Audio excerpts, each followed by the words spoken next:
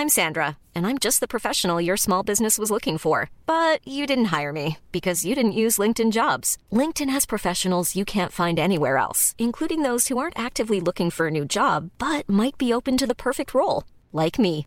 In a given month, over 70% of LinkedIn users don't visit other leading job sites. So if you're not looking on LinkedIn, you'll miss out on great candidates like Sandra. Start hiring professionals like a professional. Post your free job on linkedin.com/people today.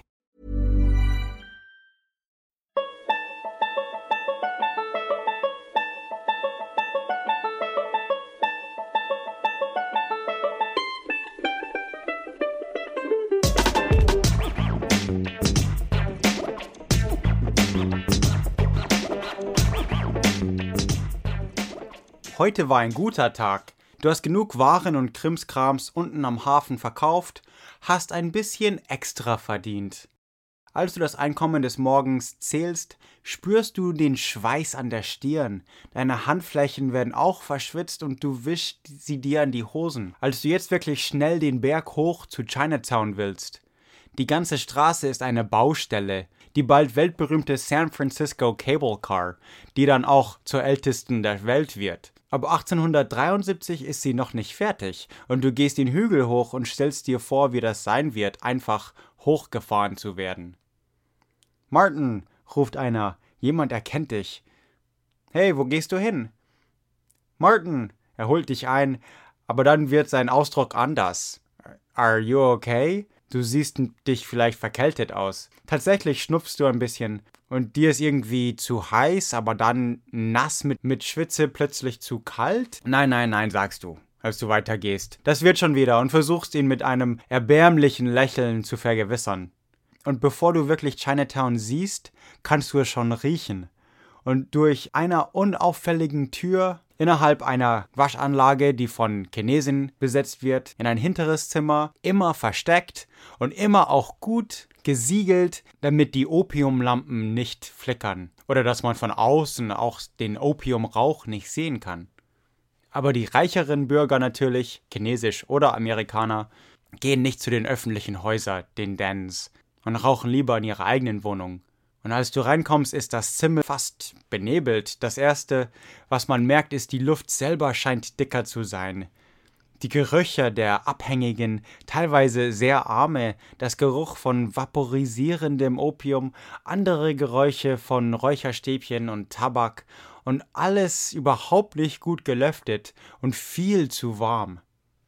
Du wirst aber sofort willkommen, zu einer Matte am Boden gebracht und du lehnst dich zurück und ein bisschen auf die Seite, als ein chinesischer Betreuer die Opiumlampe anzündet, dann den runden Kopf einer Opiumpfeife entfernt und mit einer langen Nadel das Innere säubert. Dann nimmt er eine winzige Menge Opium, eine Pille wirklich so groß wie eine Erbse vielleicht, und setzt sie in den Kopf und steckt den Kopf wieder an der Pfeife, sodass der Kopf wie ein Ball ohne Öffnung oder so aussieht. Dieses Zubehör, um Opium zu rauchen, hat eine sehr lange Geschichte und Kultur. Deswegen habe ich für diese Folge auch eine Gastfolge bei Das Geheime Kabinett gemacht. Müsste jetzt auch gesendet sein, denn die Geschichte von Opium ist viel zu groß für eine Folge und so hört besser die Folge bei Das Geheime Kabinett und beide zusammen ergeben dann einen Einblick in das Leben der Opiumsüchtige und der Geschichte und so. Okay, und dann über die Lampe gehalten, bis das Opium erwärmt und dann übergibt dir der Betreuer die Pfeife. Und du ziehst. Fast wie ein Tier hast du auf die Pfeife geguckt, als sie sich erhitzte, langsam. Jetzt inhalierst du gierig. Dann erst wird die Welt wieder normal. Und es dringt auch nicht mehr so. Du musst auch nicht mehr schnupfen und zu warm ist es dir auch nicht mehr. Nein, alles ist genau richtig. Man sieht Erleichterung in deinem Gesicht, aber nicht wirklich Freude. Eher wirst du einfach stiller, beruhigt. Du ziehst nochmal. Die Welt ist jetzt nicht mehr so scharf, so eckig. Die Gerüche und Hitze gehen in den Hintergrund. Deine Beine haben vorhin vor dem Bergaufrennen wehgetan und das tun sie jetzt nicht mehr. Und als die Chinesen wegen Gold ursprünglich nach Kalifornien kamen, brachten sie aber auch Opium mit sich. Aber das war nicht ihre Schuld. Engländer, Franzosen, Amerikaner haben die Chinesen gezwungen, es in China zu legalisieren. Gunboat Diplomacy wird das später genannt. Kanonenboot-Diplomatie. Genau rechtzeitig wurde Opium tonnenweise aus Indien exportiert, rechtzeitig für den amerikanischen Bürgerkrieg, wo Soldaten in großen Mengen mit Morphin vertraut wurden. Tausende von Jahren kannte man Opium und benutzte es als Betäubungsmittel gegen Schmerzen. Früher kam es aus China, dann Indien oder Südostasien und Länder in Zentralasien. In der frühen 20. Jahrhundert wurden Opiumpfeifen Dreamsticks genannt, Traumstecken. Und Opium selber, sowas wie Bog-O, Dope, Hop, Midnight Oil, OP und Tar. Dope und Tar können aber auch Heroin heißen. Und bis 1875 war der Import von Opium legal. Und selbst dann würde es nicht verboten, weil es ein Rauschgift war, sondern weil es Chinesen taten. Nach 1860 nahm die Herstellung von Produktion in China immer mehr zu. Bis 1905, fast ein Viertel, wird geschätzt, dass die männliche Bevölkerung von China abhängig waren. Oder zumindest es regelmäßig benutzten. Und Chinesen waren auch die allerersten, die nicht in die USA durften oder nur begrenzt durften. Und als Weiße anfingen, in Chinatowns die Opium-Dens zu besuchen, verbat man sie dann auch.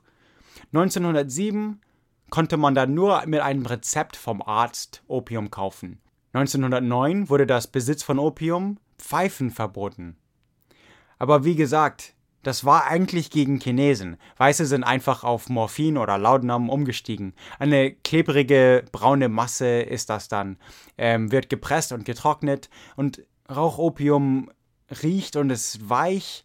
Mit Säure kann man den Morphin entnehmen und es dann trocknen und es entweder dann rauchen oder zu Heroin weiterverarbeiten. Aber laut der Verfassung darf die Regierung einfach nicht Sachen verbieten. Was sie aber dürfen, ist auf Sachen eine Steuer setzen. Und genau wie Marihuana später illegal gemacht wurde, fing das mit Opium 1883 an. Die Steuer wurde auf $6 zu $300 pro Pfund erhöht und dann 1909 ganz illegal gemacht. Aber theoretisch könnte man Opium legal haben, solange man eine legale Steuermarke dafür hat. 1914 stimmten 34 Länder, Opium zu verbieten und 1924 waren es dann 62 Länder. Afghanistan ist heute der Hauptproduzent von Mohnblumen, die für Morphin und Heroin verarbeitet werden. Legale Medizin sowie auch illegale Drogen. Bis das Jahr 2000 hatte die Taliban den Mohnanbau fast vernichtet. Nicht, dass die Taliban gut wäre oder sowas, aber die amerikanischen Soldaten haben Mohnfelder einfach ignoriert. Und so hat jetzt Afghanistan Südostasien wieder überholt und hat wieder die größte Opiumproduktion der Welt. Ein Bauer in Afghanistan kann für 1 Kilo $150 bis $300 verlangen. In der USA, dieser gleiche Kilo ist vielleicht $16.000 wert. Und das ist bevor es weiterverarbeitet zu Heroin und so wird. Also nochmal das Vierfache oder mehr. Und Afghanistan stellt 80% der Weltproduktion her. Und es ist auch 60% von den Einkommen von Afghanistan. Aber das könnte, theoretisch, also man weiß es nicht genau, aber das könnte nur 1/5 der Produktion gewesen sein, was China 1906 produzierte.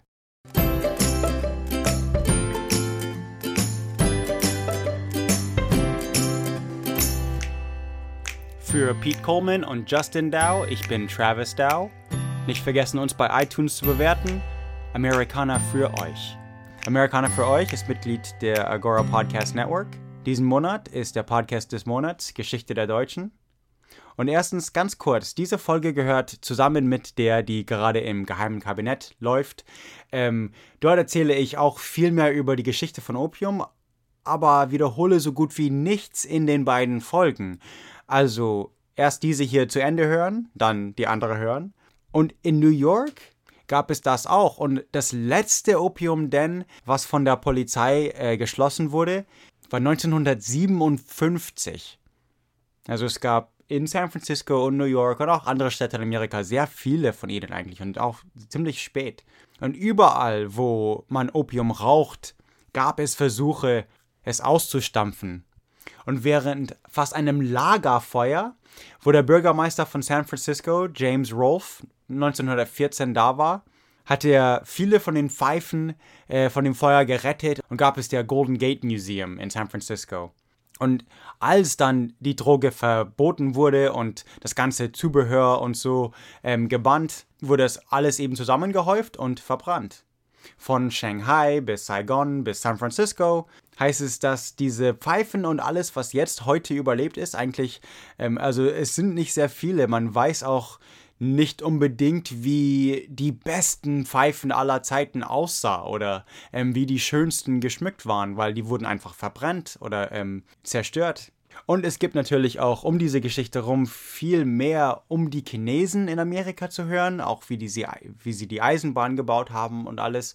Und Amerikaner hingegen wurden wiederum von Opium abhängig während dem Vietnamkrieg.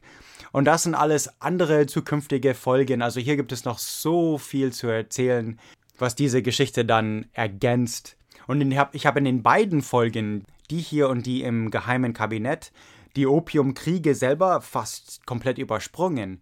Und auch die Opium-Riots in Kalifornien oder dass jemand in United Arab Emirates wegen einer Mohnstange verhaftet wurde. Also da sind sie so streng, dass selbst Mohnsamen und so auch verboten ist, obwohl das nicht high macht. Also du kannst von einer Mohnbrötchen nicht high werden. Ist aber in UAE, in UAE verboten. Und selbstverständlich verbraucht USA nach wie vor schon immer das meiste Opium und Heroin der Welt, vor allem als illegale Drogen. Und jährlich sterben rund 100.000 Menschen von dem Opium, das in Afghanistan angewachsen wird, was jetzt wiederum auch wieder, also die Schuld von den USA ist. Und jetzt hört euch die andere Hälfte dieser Geschichte von Opium und vor allem beschreibe ich dort das Zubehör selber, wie die Lampe und Pfeife und wie das alles funktionierte und auch wie das alles hergestellt wird und so weiter. Also wie gesagt, es wiederholt sich eigentlich gar nichts bei diesen beiden Folgen. Die gibt es bei Das Geheime Kabinett. Vielleicht verlinke ich es irgendwo. And have a nice day. Planning for your next trip? Elevate your travel style with Quince. Quince has all the jet-setting essentials you'll want for your next getaway, like European linen, premium luggage options, buttery soft Italian leather bags, and so much more. And is all priced at 50 to 80% less than similar brands. Plus, Quince only works with factories that use safe and ethical manufacturing practices. Pack your bags with high-quality essentials you'll be wearing for vacations to come with Quince. Go to quince.com/pack for free shipping and 365-day returns.